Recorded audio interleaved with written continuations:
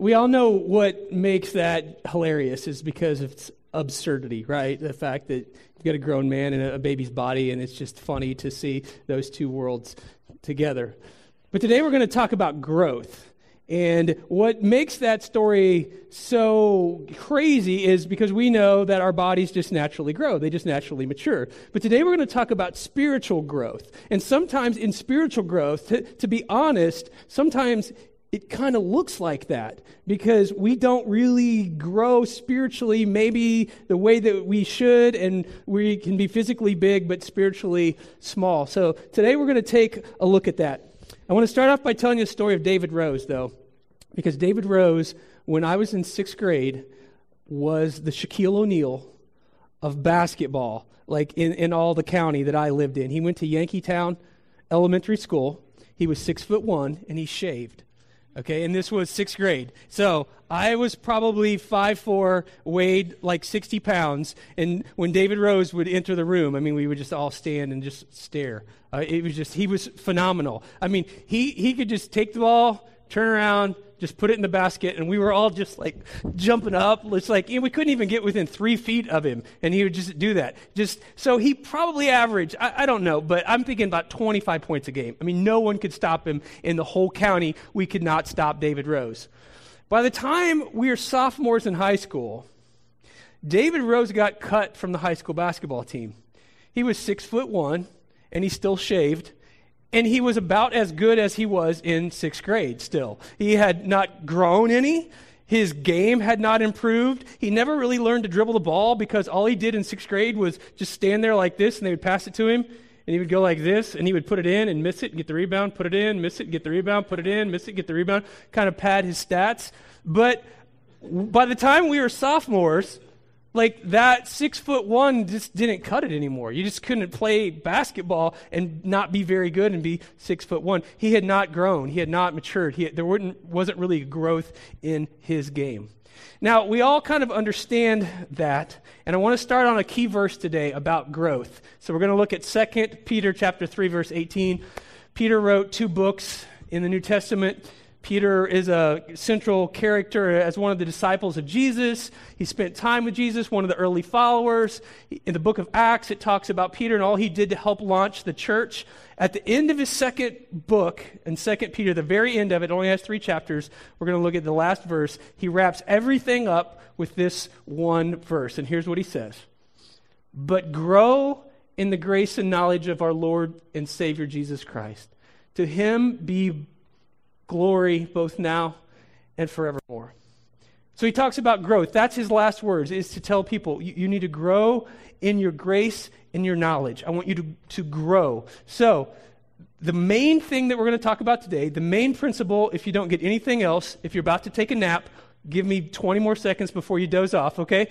Because someone tomorrow is going to ask you, what did the pastor talk about at church? You just need to hang in there for at least 30 more seconds, so let me tell you, and then you'll have the answer to that. Here's what we're going to see today and what we're going to focus on. Growth is the expectation, not the exception. Now, you may go, duh, but so much, what I see people within churches and in Christianity and people that I know, we don't kind of get that growth in following Christ is an expectation, not an exception. And so many times we look at it as it's like, oh, it's this rare thing that happened, that someone actually grew in the relationship with God. But that's not the case. It's supposed to be the expectation. So we're going to talk about that today, and I'm going to share with you 4 stages that almost all of us in this room will find ourselves in, and then we'll wrap it up at the end with some application and some ways to move forward. The first stage of growth is what I'm going to call the seeker. So I think of binoculars, like you're looking out, you're checking things out, you're just seeing what's going on out there. Some of you in this room are in the seeker stage, which is fine. That's good. A seeker is someone who's just checking it out, not really sure. Maybe you're here today because someone invited you.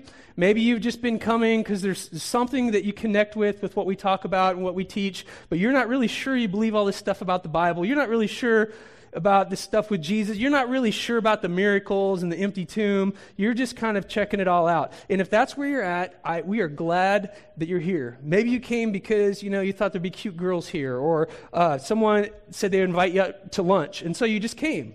But we are glad that you're here, and there's nothing wrong with being a seeker. When you're a seeker, you're just kind of kicking the tires. You're just kind of checking things out. Now, I've always had this love and fascination for automobiles. And when I turned 16, me and my friend Steve Hatton figured out that you could go to a car dealership and they would let you test drive a car. And we thought, that is the most cool thing ever. Let's do that. So we would go to car dealerships and ask if we could test drive a car. So in 1985, my friend Steve Hatton, he goes into this Ford dealership and wants to test drive a Ford Escort GT, which was a cool car back then. If you saw one driving around Bloomington now, it would not be really cool. Back then, it was really cool. The thing was, it was a stick shift.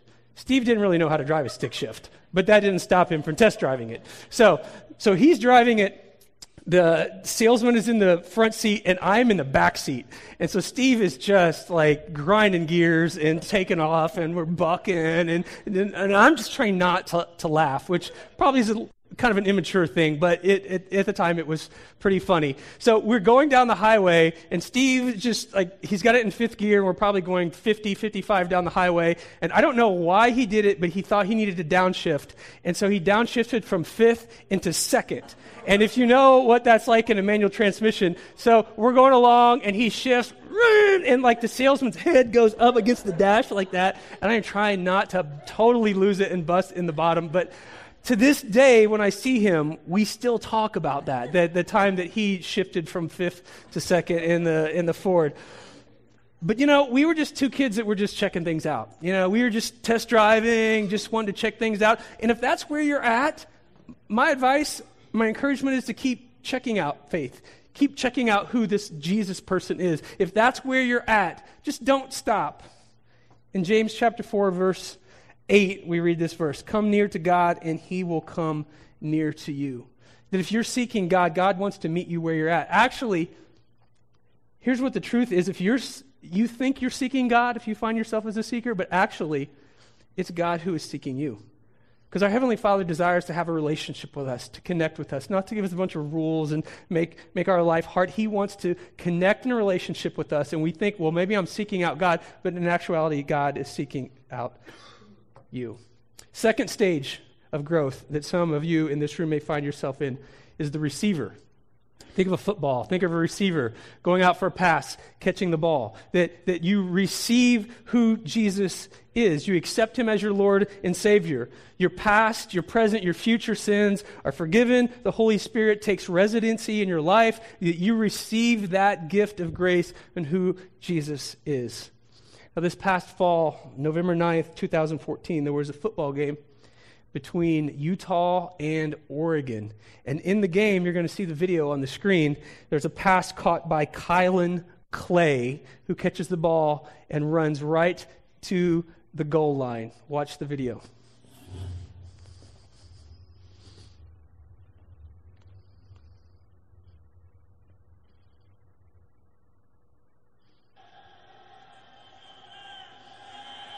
He's going to throw it long. And he's got a man there. Great. You'd feel like a jerk, wouldn't you? How would you live that down? But he fooled the announcers. He fooled the guy running the fireworks. He fooled one of the referees who signaled a touchdown.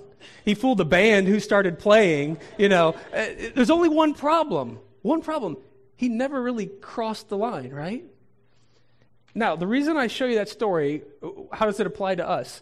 There are people that I know, maybe some of you in here, that come to church, read their Bible, maybe even serve in a ministry. They maybe even give their money. But at some point, if you ask them, so when did you accept Christ as your Lord and Savior?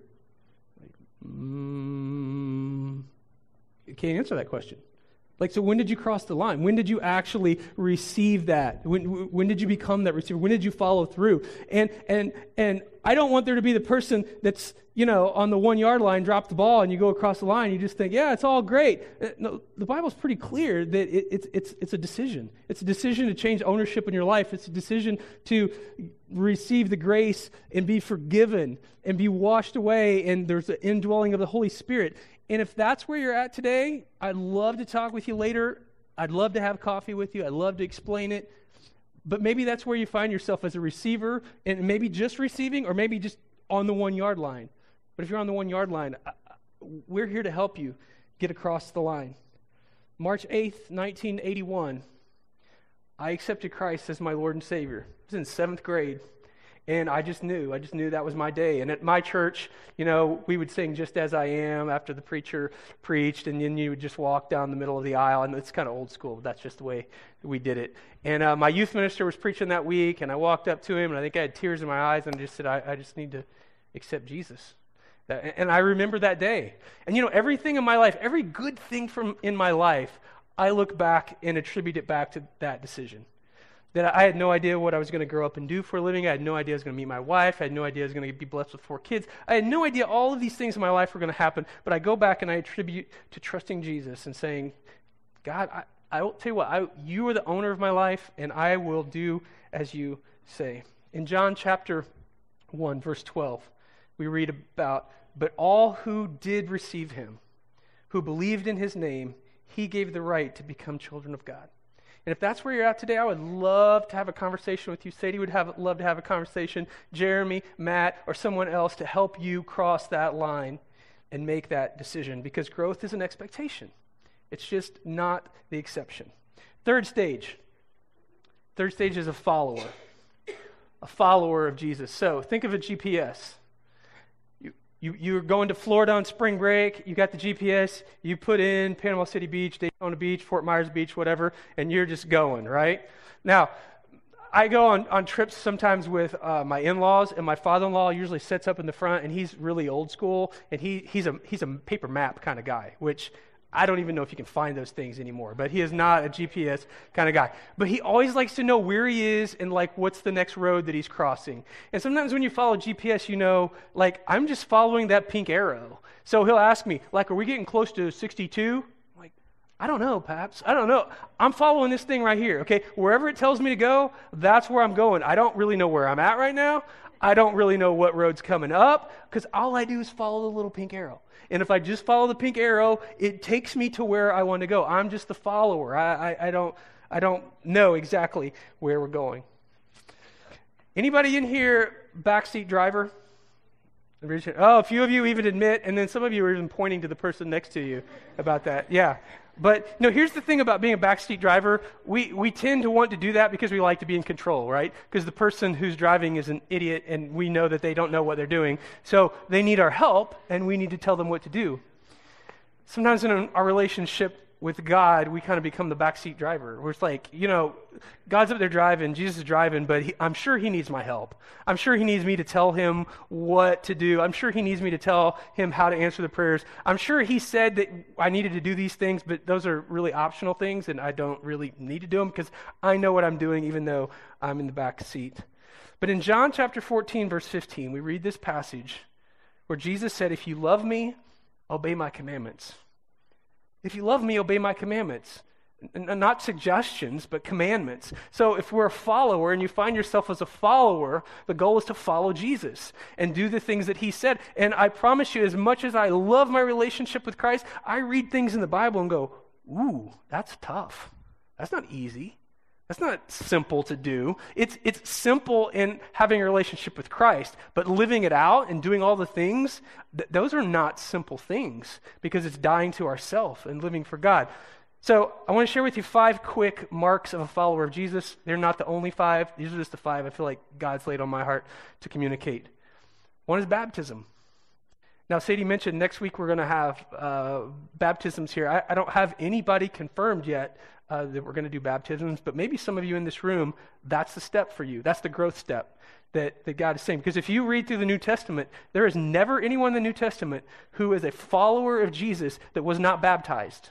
If you find the person, come and show me the verse in the story because I want to see it, but I haven't found one yet. Everyone that became a follower of Jesus, he said to be baptized, they were baptized. It was part of the process. And I'm not saying it's baptism is where you get your salvation and forgiveness, but baptism was an obedient step after that person accepted the gift of grace. For some of you, maybe that's where you're at. And I would love to talk to you. I'd love to talk with you this week because we're planning on having a hot tub here next week and doing baptisms, and that's one of my favorite Sundays when we do that. So see me this week, and we can talk about that.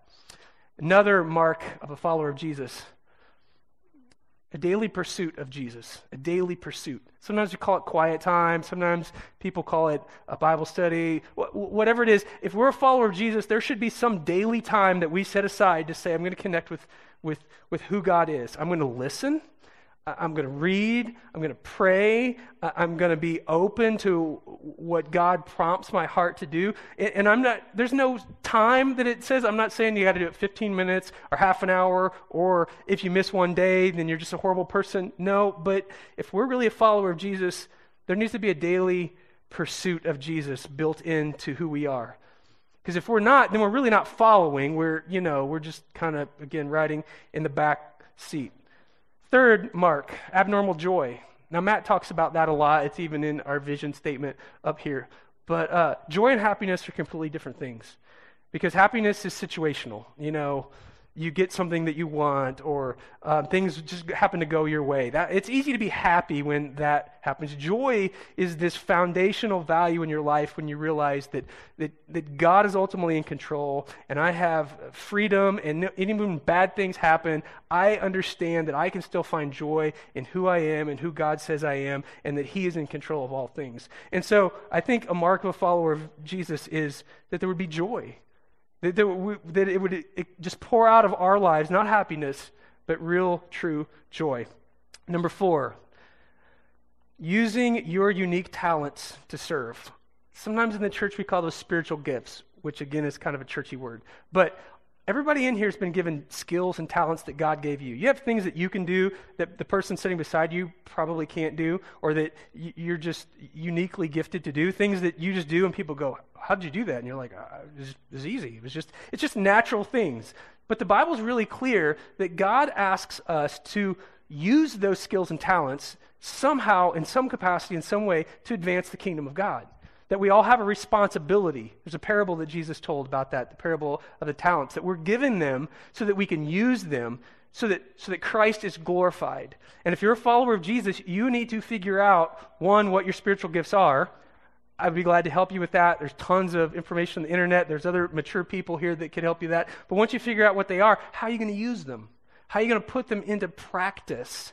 How are you going to serve in some way, either here at Exodus or somewhere else in Bloomington or for a charity, or in some way use the gifts and talents that God's given you to serve? And you're not getting anything back from it. I'm not saying, this is not your job. This is what not that God can't use you through your job, but this is, how do I use my gifts and talents to help the kingdom of God? It's a mark of a follower. And number 5, financial stewardship. That those who are followers of Jesus believe what God's word says about releasing a portion of our income back to further the kingdom of God. And sometimes when we talk about money makes people funny.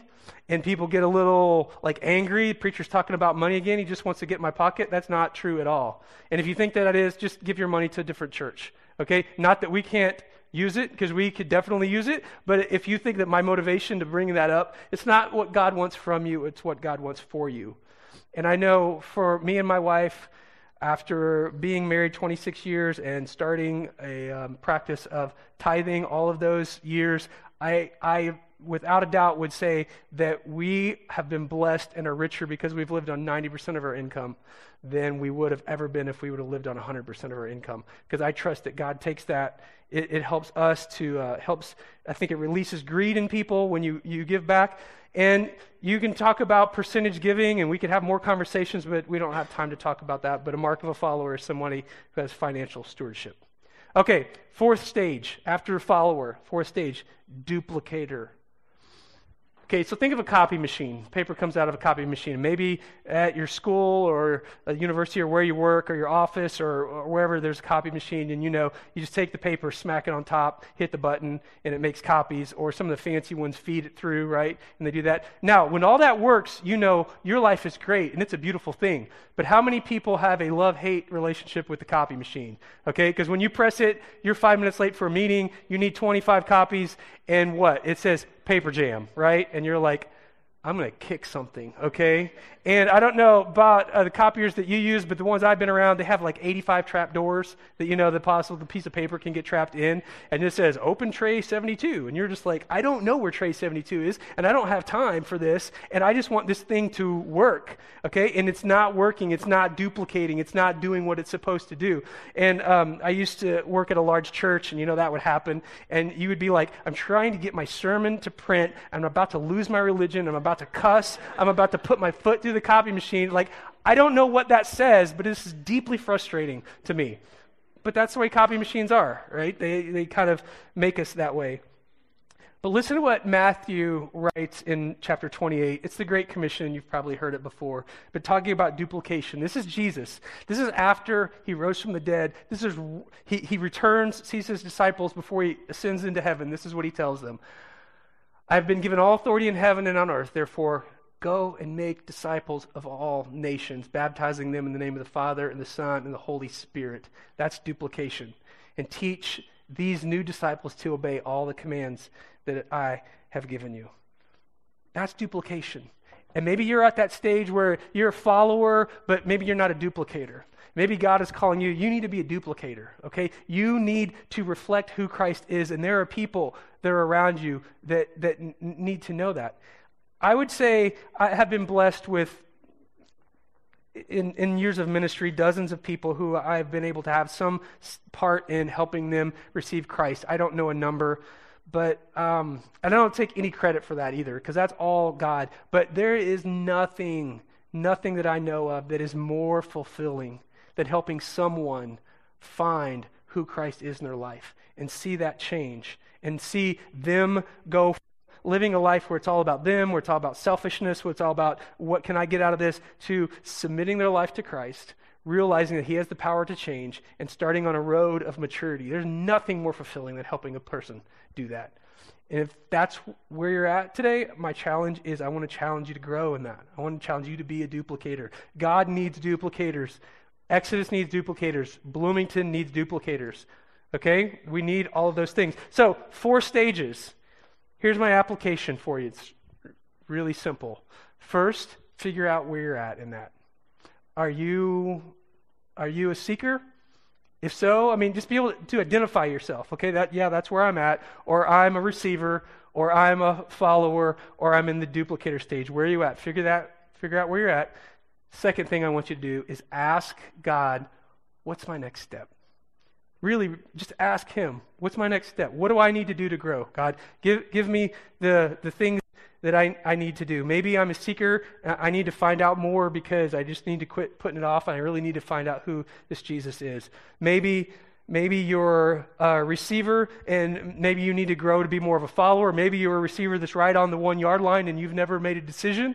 And maybe that's where you're at today and that's what you need to do. Maybe you're a follower and you've never been baptized. Maybe you don't have a quiet time in your life. Maybe you don't really find joy in your life. Maybe there's not some way that you're using your gifts or talents. Or maybe your money is your money and you don't ever release it. But what is your next step? Would you honestly ask God, what is my next step? And then be willing to do what he says. Now I'm going to put an athlete up on the screen. This is our second football analogy today, so football fans will like it. And if you're not a football fan, then just hang with us. But, okay, somebody tell me on the screen who that person is. Say it out loud. Who? Marcus Mariota. Okay, good. Yes, Marcus Mariota, quarterback, University of Oregon, 2014 Heisman Trophy winner, projected to be the first or second pick in the NFL draft on April 30th. Phenomenal career, great guy, great athlete. He's been a lot of fun to watch. Okay, the next person on the screen. Who is this? Cardale Jones. Okay, not as many people quick on the Cardale Jones as they were Marcus Mariota. Now, Cardale Jones for Ohio State University has a phenomenal, one of the best sports stories I have heard, and some of you know the story, but if not, I'll try to cover it briefly. Cardale Jones started out at the beginning of the year as the backup to the backup quarterback, okay? Third string quarterback. Braxton Miller, first string quarterback, going to go to the NFL. He's in front of him. After that, there was a guy by the name of J.T. Barrett that after Braxton Miller got hurt, J.T. Barrett came in, played the majority of the season, but in the last game of the season, J.T. Barrett gets hurt. Cardale Jones comes in the game and plays. Never thought he would see the field his year. He is a redshirt sophomore, goes into the game, they win the game. And Ohio State's a pretty good team, so he's playing on a pretty good team. But first game he starts after the regular season in the Big Ten Championship, first game he ever starts against Wisconsin. They're 6th, Wisconsin is 11th. He led them to a 59-0 victory over Wisconsin to secure the Big Ten Championship. The backup to the backup led them to do that. So the next game, they play in the brand new college championship series, played number 1 Alabama on January 1st of this year. Became his second start ever in his career. He led Ohio State to a victory, 42-35 over Ohio State to advance to the College Football National Championship against Oregon. In the final game against Oregon, he excelled and once again led the Buckeyes to a 42-20 victory over the Ducks. He recorded 280 all-purpose yards, scored 2 touchdowns, completed 16 of 23 passes for 242 yards. And he was the backup to the backup. Okay? And when he was over with, he only started 3 games. When he's over with, people were like, "Are you going to the NFL?" It's like, I don't even know how to answer that question. I only played 3 games, okay? I don't even know, playing the NFL, it's like, I don't even know. But phenomenal, and he did a phenomenal job. Now, here's the application to us. At some point in your life, God's going to ask you to do something. It might be next week. It might be next year. It might be 10 years from now. It could be 20 years from now. And when God asks you to do it, the real question is going to be, are you prepared? Are you ready? So when God asks you to serve in some way, when God asks you to talk to this person about the relationship with Christ, when God asks you, I need you to go there or move there or take that job or do this, or I need you to do something, the question is, are you going to be ready to do that? Because growth is the expectation, not the exception. And if Cardale Jones could have easily said, you know what, I'm not playing this year, okay? I'm third string guy.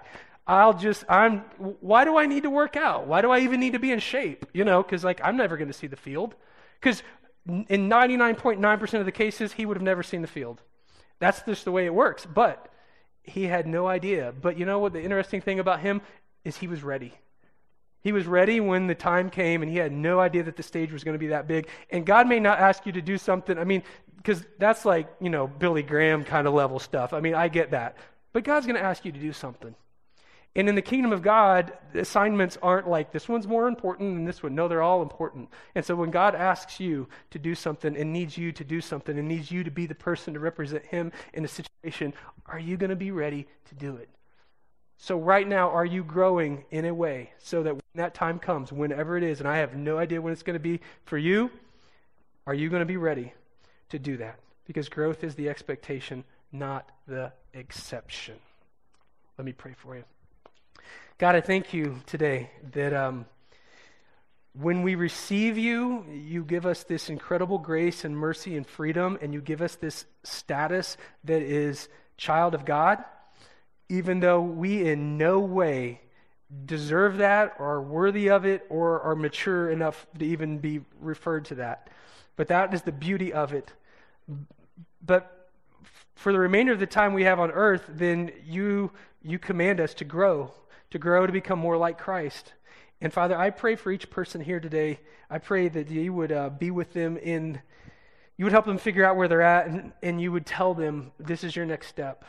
This is where you need to be. If they're a seeker, they would continue seeking, and you would meet them where they're at and help them to know that you are seeking them. And if they are a receiver, you would help them to receive you and understand the beauty of surrendering a life over to you. If they're a follower, you would tell them, these are the things I'm asking you to do. I didn't say they were easy, but you just need to trust me and you just need to do them.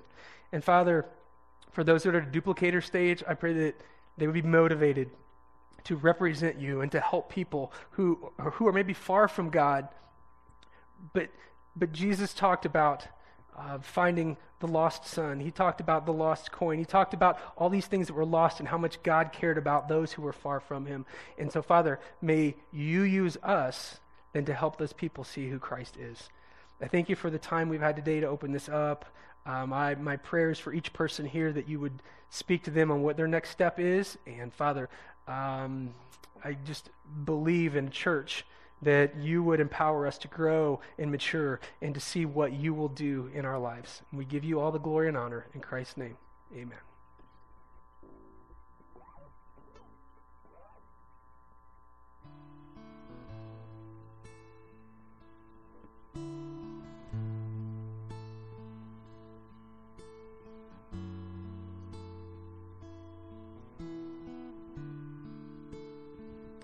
We're going to move into communion, and the way we do it here is we ask you, if you're a follower of Christ, that you want to receive communion, you're welcome, and there will be people that will be standing here, and then a pair on my right and a pair on my left. You just walk up from your seat, take a piece of bread, dip it, and you can take it then or take it back to your seat. We believe that the Bible says that the bread represents the body of Christ, and the juice represents his blood that was poured out for us. So this is a time for you just to respond to God, and Jeremy and the band are going to lead us. So let me pray, and then we'll take the Lord's Supper together. Father, we remember now Jesus and his sacrifice, just as you've asked, and we remember these elements, and we know that love cost him dearly. It cost him his life, but Father, that's the bad news. The good news is there was an empty tomb, and Father, he overcame death to take the punishment for our sin, but ultimately to give us eternal life. So we celebrate and remember that together. In Christ's name.